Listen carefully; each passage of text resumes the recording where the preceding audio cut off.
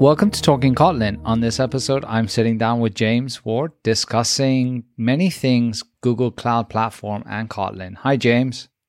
Hey, Hadi, thanks for having me. Great to be Thank here. you for coming on. I'm surprised we didn't do this sooner, actually. I know. Yes, it's great to have you on the show. And you know, I've known you for a long time. You've had a very fruitful career in different paths, but it would be great if, like, the folks on the show get to know you a little bit more in your past, because I think your past is very interesting, especially you've ended up in the whole Kotlin space. So tell us a little bit about yourself. Yeah, so I've been a Java developer for a long time, since like Servlet 1.0, and actually a long time ago created the first Servlet hosting service. So we had the service where we'd host people's servlets for them, and it was terrible. But yeah, so I've been doing Java for a long time, and then got into Flex, Adobe Flex, way back in the day. And I think that's probably around the time that I first interacted with you. But was doing Java and Flex together for a while, and then obviously Flash and Flex just died. Which Flash is dead? Oh my God! What's Flash? What is Flash? There are people listening to this podcast that probably don't even know what Flash is. Okay, it's true. Yeah, it is true. Exactly. Yeah, which is sad for us, right? Because it shows how old we are. It was the thing before Slack that used all the CPU. So yeah. So Flash was the old Electron. Yeah, there you go. But I still miss Flex. It's still my favorite UI programming environment I've ever used. But yeah, so did a lot of Java and Flex stuff, and then went to Heroku after that, and got back into cloud things and started doing Java on Heroku stuff. And then after that, I got into Scala while I was via Play Framework while I was at Heroku, and then I went to work for TypeSafe, which is now called Lightbend, with the Scala folks there, and had a blast doing Scala and learning functional programming and all that. Although I didn't really know functional programming when I was there, I was basically writing Scala like I write Java. But then went back to Heroku for a while, and then I've been at Google Cloud for a year and a half doing mostly Kotlin on Google Cloud now is the primary focus. So when you went back to Heroku, was that after, or because you were at Salesforce as well, right? But was that under the Heroku umbrella? Yeah, Salesforce Heroku. Yeah. So Heroku was bought by Salesforce before I went there the first time, and so I always kind of straddled both Heroku and Salesforce and did a bit of both, and taught people how to use them together and that sort of thing. So it was great because, like, Salesforce is an amazing company. They do a lot of great stuff, but they're very plugged into enterprise, and so it was great to be able to combine like enterprise with cloud and all that kind of stuff there. So that was fun. Enterprise are the people that pay money for stuff, right? It is amazing. The customers Salesforce figured out the money tree. Yeah. They figured out the money tree of getting people with money to pay every month for a service. It's pretty amazing. And sometimes we don't even use the service, but hey, let's just pay anyway. It's easier than take it through the whole channel and figure out. And having come from Scala, are you one of these folks that wants Kotlin to become Scala? My preferred language is Scala. I love writing Scala, but it took me a long time to get there. And I don't think that most people are going to be willing to like go on that journey or have the time and energy to go on that journey to Scala. It is a very powerful language, but that power comes a trade-off of being very challenging to learn. And so I think that Kotlin is the best opportunity for most people to get a lot of what I was doing in Scala, but in a much more approachable way. And so that's a big reason why I've focused a lot on Kotlin lately, is that it gives me a lot of the same features that I like out of Scala, but is just so much more approachable than Kotlin is so much more approachable than Scala. So yeah, things like coroutines. Scala doesn't exactly have coroutines, but it has some similar techniques for dealing with concurrency that are so much better than how we do concurrency in Java usually. And so yeah, just that one example. Things like option. God, like I know like Java has optional now, and but people don't really use it. But yeah, like having option as part of the core language is a great thing. So yeah, there's a lot of great things that I appreciate in Kotlin. Arrow, for people that want to go crazier with the functional programming stuff, Arrow is great and allows people to do it. And so yeah, I think Kotlin is awesome. Yeah, Arrow is for folks that don't know. I mean, we've covered it in a couple of shows on Talking Kotlin. You know, that podcast that you never listened to, James, that you just reminded me. What podcast is that? What podcast is? Yeah, exactly. You're on GCP Dialogues. Hey, there's a name for a new podcast for you. So yeah, Arrow is kind of like a functional library that the folks that actually it's by 47 Degrees, who are a big Scala shop. Yeah. And they're doing Android, so they're using Kotlin as well, and they kind of brought some of the stuff. It's also the folks behind one of the most famous keeps of Kotlin, which is Keep 87, which is trying to add type classes to Kotlin. Nice. Yeah. Oh, how's that one going? I want type classes. It's going. I mean, it's there on GitHub. I don't know. I stopped watching it. So not 1.4. Yeah, it's not one of these ones, you know, every time you get like a +1, you get a notification and like, okay, just whatever. Yeah. Yeah. So yeah, cool. And now, so you're a Google Cloud Platform. And so just for folks that aren't aware of this, yes, Kotlin is not just for Android. No, Kotlin wasn't a language for Android, and you can use it on other stuff as well, including the cloud, which is what I like and you like, and server-side stuff. Yep. And so what are you doing there? I mean, what are you doing, you personally there at GCP? Yep. And then we can get into like what there is for Kotlin. Yeah. So my the biggest place where I've been involved is around gRPC Kotlin. And so this is gRPC library. So being able to do RPC calls with protobufs underneath the covers for how you structure your data. And then it generates Kotlin idiomatic wrappers around the Java gRPC stuff. And so I've been using that and building samples for that. And it's pretty cool because you can use gRPC to communicate from Android to a gRPC server in Kotlin, or you can just use gRPC Kotlin on the server with whatever client that you want, or microservices, whatever. So that's the place where I've done the most. And then I've played with all the different server frameworks and their Kotlin support and made sure that they run well on Google Cloud and all that. So Spring Boot, Micronaut, Quarkus, and Ktor, and all those are awesome on Google Cloud. With Cloud Run is where I've done those. And yeah, it's great. It's fun. I've built a few different like real applications with those. I think most of the real applications I used Micronaut with Kotlin, and Micronaut's it's a nice developer experience, very kind of familiar if you're used to dependency injection way of building things. They have good support for coroutines. I just discovered Quarkus doesn't seem to really have support with Kotlin support for coroutines, which was kind of a bummer. But then Ktor has been built great. Ground up with coroutines. Yeah, and it's obviously a lot more idiomatic Kotlin. Whereas, like, I don't love annotation-based dependency injection. It's not my preferred style of wiring things together, and so there are some things in Ktor that I appreciate just because they're more idiomatic Kotlin than Micronaut and Spring Boot. And Quarkus. So yeah, so I've been playing with all those and on Google Cloud, and it's been great. It's been fun.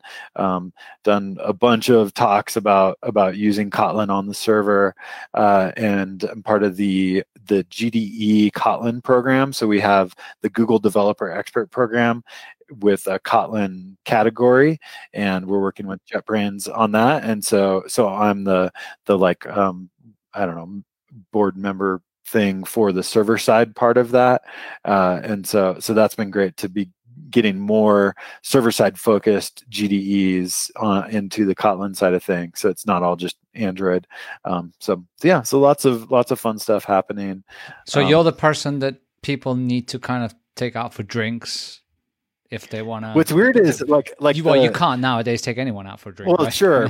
That I would love any bribes or whatever, but actually it doesn't help at all because the GDE program is pretty bureaucratic in its acceptance procedures. And so if I refer somebody to the program, I actually have no say in whether they actually get in. And so I think that's great, by the way. I think it's really good. Yeah, it is. It keeps out the favoritism, favoritism, fraternity, brother culture that can definitely develop. I referred Bruce Eckel recently, and there were some challenges with his application. Mostly, it's that he didn't fill out the actual details on what he contributed, and so they denied him. I was like, oh dear. Yeah. So I need to go back to Bruce and ask him to reapply with more details in his application. But I have to say, in all fairness, because I'm involved in it a little bit as well, from the JetBrains side, because we recommend people, and I work closely with Florina as well on it, and I've seen the process, and it is very bureaucratic, but it is a good thing because you actually know that people that are getting through generally know what they're talking about. Whereas some other programs from some other companies that I'm not going to mention, sometimes you wonder, right? Anyway. Yeah. Cool. Yeah. So that's been good to get more server side focus there, and definitely looking to expand that. So if anyone is interested in becoming a Kotlin developer expert, then ping me on Twitter or wherever, and I'll send you the information. You just have to be somebody who is who is actively helping the community learn Kotlin, and I think that's kind of the primary thing. Is we want people who represent Kotlin and help people learn it. So nice. So I got to say something around GCP itself, and I'm not trying to kiss up or anything, but I have to say, I recently was using another cloud platform, which I won't mention the name, and it's just completely night and day in terms of usability. Right, it really is. I mean, as a non-cloud savvy, if that's even a word, non-cloud savvy person that I haven't really been part of the ops aspect of things. It's so much easier, more straightforward and clear to operate with GCP than it is with some of the competitors. So kudos to that, because you really have made the interface and the whole process simple and as smooth as possible. I mean, given the complexity that it involves, right? Right. It's really nice. It's always hard to deliver a simple, concise interface to something that is a inherently complex thing. Like getting something running in a scalable fashion, there's a whole lot of complexity around that, and so to present that in an easy way is definitely challenging. But I feel like Google Cloud has done a good job of that.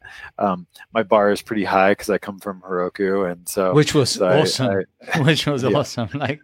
Talk about simple deployment and getting things running, right? Yeah.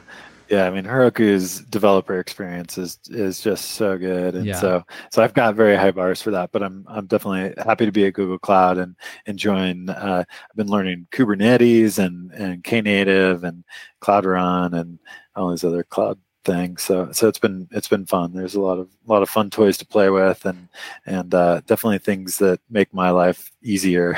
Like not having to think about scaling and deployment and CI/CD pipelines just being pretty automated now is pretty awesome. Yeah, but having said that, the rate of innovation with most of these cloud providers are sometimes a little bit overwhelming, And that, you learn one technology, and by the time you come to deploy your application, you suddenly realize, oh no, they've come out with something different. And now if you want to do that, you should probably use to this, some people ping us and they say, you deprecated an API that we were using 7 years ago. I'm like, have you looked at cloud providers? Like from the time you hit deploy to the time it's run, it's already it's gone. The feature's gone and there's a new one out. Yeah, the pace is very fast. It's very fast. Yeah. Slow down. But anyway, so I wanted to ask you a couple of things about, because you mentioned gRPC and Kotlin. So you have a wrapper around that a little bit, right? Yep. Yeah. So the way that gRPC works is it uses Proto-C, which is the protobuf compiler. So it takes the protobuf definition files, which are like a syntax for defining RPC endpoints and the messages between those that you can call with those endpoints. And then what protobuf does is then generate classes to then from your code you can interact with that. And so there's this Proto-C compiler that will generate from a protobuf file, generate the Java files, and then there's Proto-C plugins for every language. And so we added a Kotlin Proto-C compiler, which generates the Kotlin idiomatic wrappers around those protobuf files as well. And so that's so it still is based on the Java one, which is one of the things I hope to do with this project is to get it to support multi-platform, because today, because it's based on the Java stuff, it doesn't support the multi-platform. So that's one of the directions that I hope we can take that project. But today it's built on the Java gRPC stuff. And do you find, is RPC still heavily used? You use it a lot at Google yourselves and externally. Do you find a lot of people using it? Yeah, I think if you compare it to like REST, I think most people are just doing REST. But there is some people who have found the inherent challenges with REST and have looked for something different. And gRPC is one great option there. Yeah. Another one is RSocket would be an alternative to gRPC, which is, I think that one's sponsored by VMware Pivotal folks, and I think there are some other contributors to that. So there are some alternatives. Another option would be, like from my world in TypeSafe, you could use actors, and Akka remote actors is another way to achieve the same sort of thing. So there's some alternatives out there, but by and large, most people are doing REST. But there's some challenges with REST for sure. Yeah. And by REST, generally that's not pretty URLs with JSON, right? It's the whole RESTful constraints that you're going to have to apply there. Yeah. Well, as an example, like REST has no concept of streaming. And so, but gRPC does. So you can, in gRPC, define either something that takes a stream as an input, returns a stream, or does both. And because it's based on HTTP2 underneath the covers, it's really easy to support those streaming protocols, whereas REST is all request response. And so, in some use cases that's sufficient, but in some, you really want to be able to do service to service streaming or service to client streaming, that kind of thing. And so gRPC makes that easy. So yeah, that's just one example. So in Kotlin, the gRPC Kotlin project exposes those streams as a flow through the Flow API, which is super nice to be able to interact via the Flow API with streaming gRPCs. On GCP itself, a lot of the things that you do, if you go into the website, and we were just talking about the control panel, and it's nice and clean and informative. But generally, folks that are using that, they're probably interacting with that programmatically, right? Most of the operations that you do. Yeah. Like command line. Yeah. Like command line. Yep. Or, yeah. Is it mostly command line? Or are people also like somehow integrating it within their build pipelines, using, I don't know, SDKs or anything like that, or not? Yeah, so most of the automation is done through the command line. So there's a Docker container that contains the command line, and then you can build automation pretty easily on top of that, or you could install the gcloud command line however you want. But I think most automation is done through that gcloud client. There is the actual APIs underneath the covers, which you could certainly use as well. For me, I actually don't use the gcloud command line that often. I mostly use the web interface, and then I build automation around the command line, CI/CD pipeline, that kind of stuff, so that I'm not doing a lot of like manual tasks, manual deployments, that kind of stuff. For the projects that I work on, I set up CI/CD, and then I'm not typing like gcloud run deploy or anything. My CI/CD pipeline does that for me. But yeah, underneath the covers, it's doing the gcloud run deploy for me. Right. So under the covers, it's still using the command line, right? You're just doing that. Exactly. Just automating. And you don't find people are using the APIs directly? Do you expose those at all or not?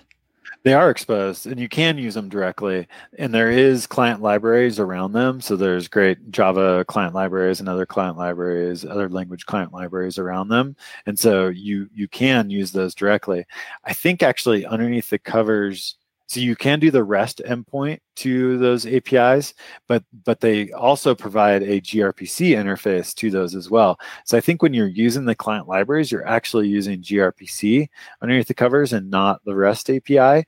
But if you were building your own, which I've a few times built my own like client to the Google APIs, Google Cloud APIs, and I just hit the REST API. It's pretty straightforward. So yeah, but the client libraries actually use gRPC. Yeah, and I mean the reason I was asking is because that leads to my next question. Is I was thinking, would there be place for idiomatic DSL around GCP with these SDKs, right? Right. Yeah. Yeah. So because the client libraries that are generated for Java are generated from the gRPC protobufs, and so they if you're interacting with them from Java, it's fine. It's like builders and all the like that kind of stuff. But from Kotlin, it feels a little weird because we don't have a Kotlin specific client library. Yeah. And so you use the Java one, but then you don't get coroutines. You don't get like the null safety kind of pieces and some of those. So what would be really nice is if we could actually use gRPC Kotlin to generate our client libraries specifically for client, a Kotlin version of those, but we haven't done that yet. Is that on the roadmap, or is that kind of like it's open source? Just someone contribute it, please. I don't know. It's something we've talked about, but I don't know if it's actually on a roadmap yet. The task that I've been pushing more on lately is actually around making sure that the client libraries support GraalVM well, and so that I've been pushing for that to be a higher priority than the actual like Kotlin idiomatic ones, just because the Java ones, they're not like awesome, but at least they work. And I've been able to make those client libraries work in GraalVM native image, but there's a lot of challenges to doing that. And so that's where I'm hoping we put more energy sooner is in getting the GraalVM native image support. Really great. And talking about multi-platform, and now that you bring up Graal, what backends, what platforms do you support right now when it comes to Kotlin on GCP? So there's a lot of different pieces of GCP. There's everything from raw compute, and then there's GKE, the Kubernetes engine, which just takes Docker containers and runs them. And then what I use most of the time is called Cloud Run, and Cloud Run also takes Docker containers and runs them. And so in that case, you can run anything you want on Cloud Run. It doesn't, as long as you give it a Docker container, it'll run it. And so if you look at all of our like Kotlin samples for Micronaut, Ktor, Quarkus, and Spring Boot, and gRPC Kotlin, all of those just have a way to generate a Docker container. And I think on all of those, I'm using build packs to do that. You could also use Jib to do that, which is another tool, build tool for Maven and Gradle for generating Docker containers, or you can just use a regular Docker file. But I like build packs. It's nice to not have to do anything special for a project. You just say, build pack, turn this into a container, and it does what it What needs does to. Can you expand a little bit on Buildpack for those folks not familiar? So build packs are something that Heroku invented a long time ago. They invented it actually when they added Java support for Heroku. Was they needed to have some way to make the process of going from source code to something that can run on Heroku, something that is customizable and extensible.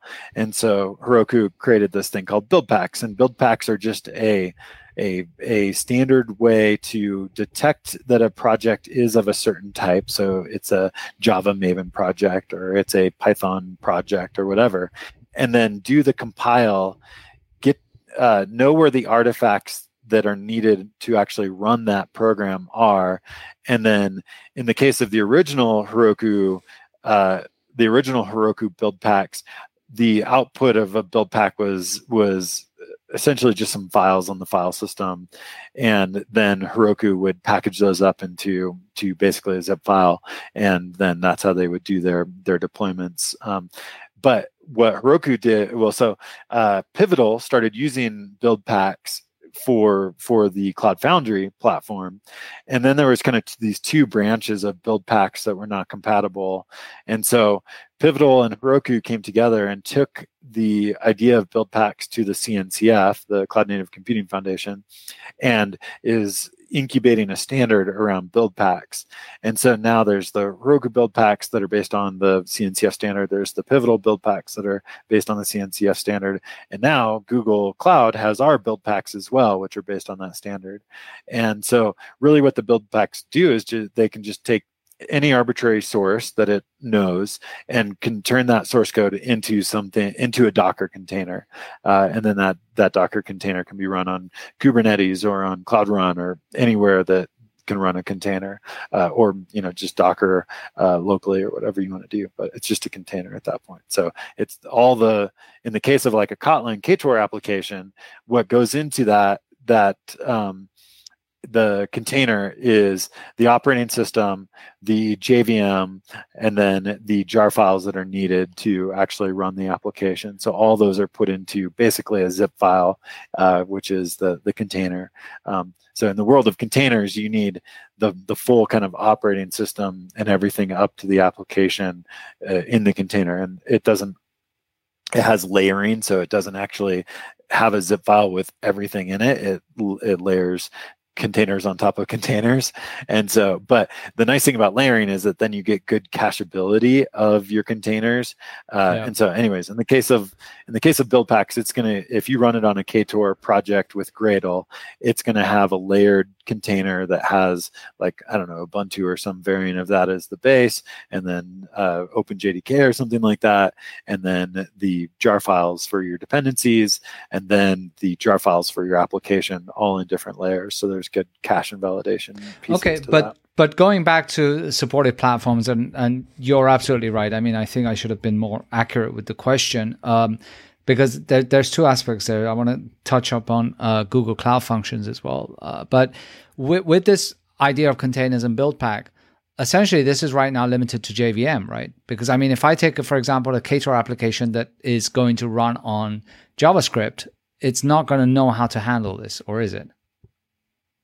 As long as you can put it into a container and start it, then it'll run fine on anywhere that runs a container. Yep.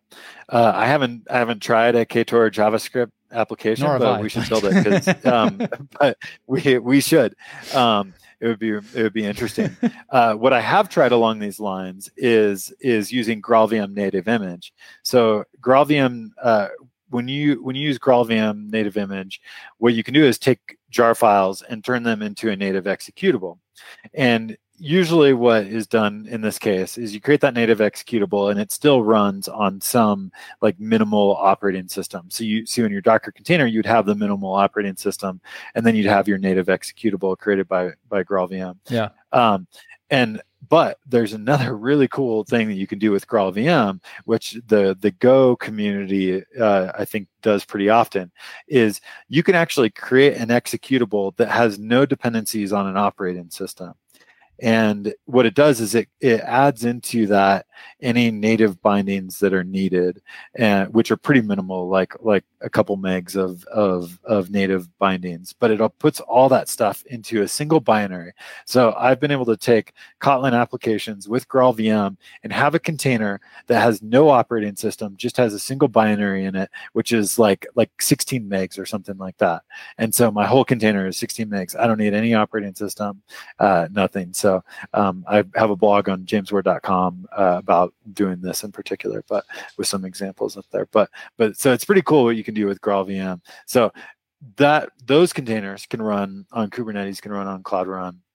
And so if we can run those, I think we could run really anything that can run in a Docker container. Yeah. And what about Cloud Functions? You call them Google Cloud Functions, no? Yeah, Google Cloud Functions. Lambdas. I haven't done a whole lot. Yeah, I haven't done a lot with Cloud Functions. So for me, Cloud Run gives me what I need and allows me more flexibility than functions. So with a function, you deploy just a single function. Obviously, that's the whole kind of point of it. And then functions, you're a instance. So there's always an instance, right? There's you've got to have compute underneath the covers. And so with functions, you have an instance that runs your thing that you run on functions, and it has a concurrency of 1. So what that means is that when there's a request open to that process, there's a single instance handling a single request, which to me is too limiting. Like I'm on the JVM, I've got NIO, like I should be able to handle a lot more than one concurrent request on a single instance. And so Cloud Run, on the other hand, it allows many concurrency. I think the default is 80 or something like that, concurrency to a single instance. And so I get that concurrency out of the box. I don't have to, which allows me to not get as many cold starts and that kind of thing. So on Cloud Run, I have everything without the limitations of single concurrency and single function. And so I haven't done much with functions. And I don't know a lot about what they support in terms of like, can you run a container, or I know you give it source code, and I think they're actually using build packs now to turn that source code into a container, but I don't know if you can just give it an arbitrary container or not. I just haven't done much with it. So for me, Cloud Run is sufficient, so I haven't done much. I mean, I know that it supports Kotlin functions for sure, because we were... Oh, good. We were, well, I mean, it supports Kotlin. You can run Kotlin, you can run Google Cloud Functions. You can run the Google Functions using Kotlin code. Because in fact, last May at I/O, remember those days when you used to travel and there was conferences? That's and right. We were doing this demo with Ray on this. But it's funny. It reminds me of the CGI days. Remember CGIs? Oh, right? Yeah. Oh, and then Perl CGI. Yeah, and then the ISAPis came out, and you're like, wow, I could have one instance handle multiple requests, Yep. It just keeps going around in circles, huh? We just called it something different. The pendulum swings back and forth. I know. Totally. Yeah, so I haven't done much with functions just because for my uses, Cloud Run is sufficient, or Kubernetes. I've used Kubernetes in a number of cases, and it's there's a lot of criticism around Kubernetes, but there are times when it's nice to be able to peel back the layer of abstraction and get more flexibility. So just as an example, I had an application where I needed to do HTTP chunked responses, and Cloud Run didn't support chunked responses. I haven't looked lately to see if it does or not now, but it didn't support chunked responses, and I needed chunked responses because I was doing server-side events. And so I just ended up using Kubernetes with something called Cloud Run for Anthos, which is based on an open source project called Knative, which is like Cloud Run, but on top of Kubernetes. And so it was nice to be able to peel back that layer. I didn't have to change my container images at all. I didn't have to change how I built my application, but being able to peel back those layers of abstraction as I needed to, it was really nice. Okay, explain to someone that is a complete and utter noob at this. Like every time I hear Kubernetes, I run and hide, because and it's fear of the unknown, right? It's not because I just for sure. Like high level, when would I need Kubernetes? So if we roll back in time to the days where I used to be a sysadmin and used to manage servers, that we would way back in long ago, we would manually manage our servers. So we would have these servers that, oh my God, if that thing, like if all the drives on that thing crashed, like we are up a creek. And so we would manually manage everything. If we needed to update packages, we'd SSH in, and then we would update the packages on that machine, then we'd have to go do it again on this other machine. And so then there were tools that came out that allowed you to kind of broadcast updates and changes to a fleet of servers. So at least you weren't having to like manually manage that. But there weren't good abstractions around like scaling, around application deployment, being able to have like an HTTP service that could route to new versions. So there was all these so it made management easier. But what Kubernetes brought was this higher level of abstraction. We're no longer thinking about like, okay, I'm going to broadcast these changes to this fleet of servers. What I think about instead is I have a container image. So I've got my Docker container image, and I want Kubernetes to run that somewhere. And I don't really care what machine it runs on, but I'm going to tell it that I want it to find on a cluster of machines, a VM on a machine with 4 gigs of RAM and with so many CPUs, et cetera. And so you just tell Kubernetes, and you do this through the very loved YAML files, you tell it, I want this container image to be run somewhere, and then you can tell it how many replicas you want of that image running, and then it'll go find the resources to run that many replicas. So if you say, I want 10 instances of this, then you put that into your YAML, and it will go find places to run on the cluster of those 10 instances. So it's a whole higher level of abstraction for how you manage and deploy onto a cluster of machines. That's Kubernetes in a nutshell. And then there's even higher levels of abstractions on top of Kubernetes.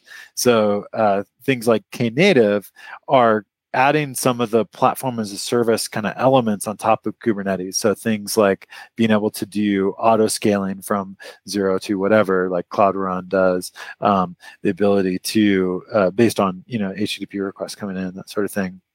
The ability to do multiple deployments for canary deploys, A/B testing, that kind of thing, blue-green deploys. And so it has, Knative adds even higher levels of abstractions on top of the raw Kubernetes stuff. And then there's all these other things built on Kubernetes, because if Kubernetes is just this way to deploy things, run things on a cluster, you could really build anything on top of it. And so there's ways to do databases. So there's like a Postgres operator, there's a Kafka operator, and an operator is just creating a higher level of abstraction for a specific technology. So almost everything has an operator at this point, so that it makes it really easy to run stuff on top of Kubernetes. So anyways, that's Kubernetes in a nutshell. It's just higher level of abstraction over a cluster of machines and running things on it. Yeah, I remember back in the old days, one of my jobs was working at an ISP. And we used to have 5 Windows machines, and it was Windows NT at the time, and then Linux machines. And we had to go and log in manually. We had like a little, computer on the rack, and then we would just basically switch. Like pull out keyboard. Pull out keyboard, and you would switch with this like 20 switch monitor thing. Huge KVM. Oh man, things have changed. Been there. Things have changed. So you mentioned YAML. Just for our listeners, if you are using Kubernetes, I think that there's a couple of projects on GitHub that have actually created a Kotlin DSL around configuring Kubernetes, so you don't have to deal with YAML. Yep. So, there's abstractions in multiple directions. And so one of the abstractions that people have created is a way to not have to write YAML. Ultimately, at the end of the day, it's essentially YAML that Kubernetes is managing. Ray Sang, who you know well, likes to call Kubernetes a content management system with workflow. And so underneath the covers, it's like taking this YAML, and then the cluster is figuring out like how to resolve resource allocation based on that YAML document that it's been given. And so there's this whole reconciliation process and all that there.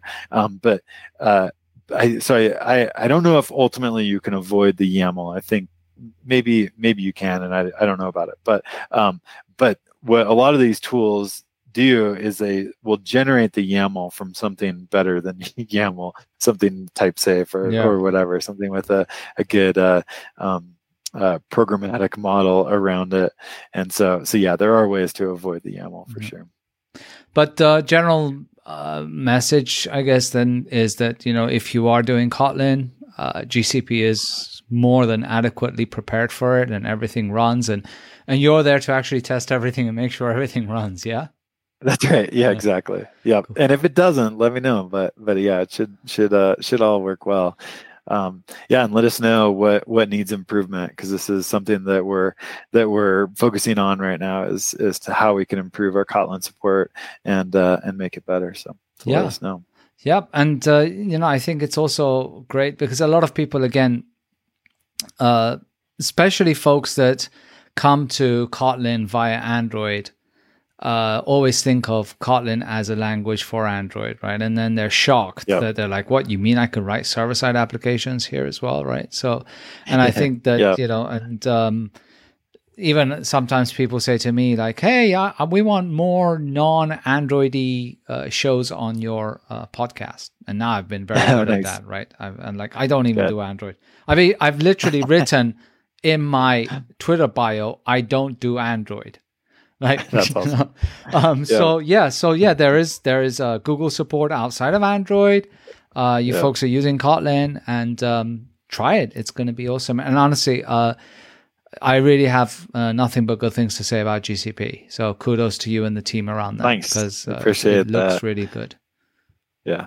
Well, I think there's a lot of opportunity right now because there's a lot of legacy Java out there that people want to modernize. They want to move to the cloud. They want to move to containers. They're making all these changes in how they've architected their systems. And Kotlin, I think, right now has a huge opportunity to be part of that change for people that are modernizing Java applications.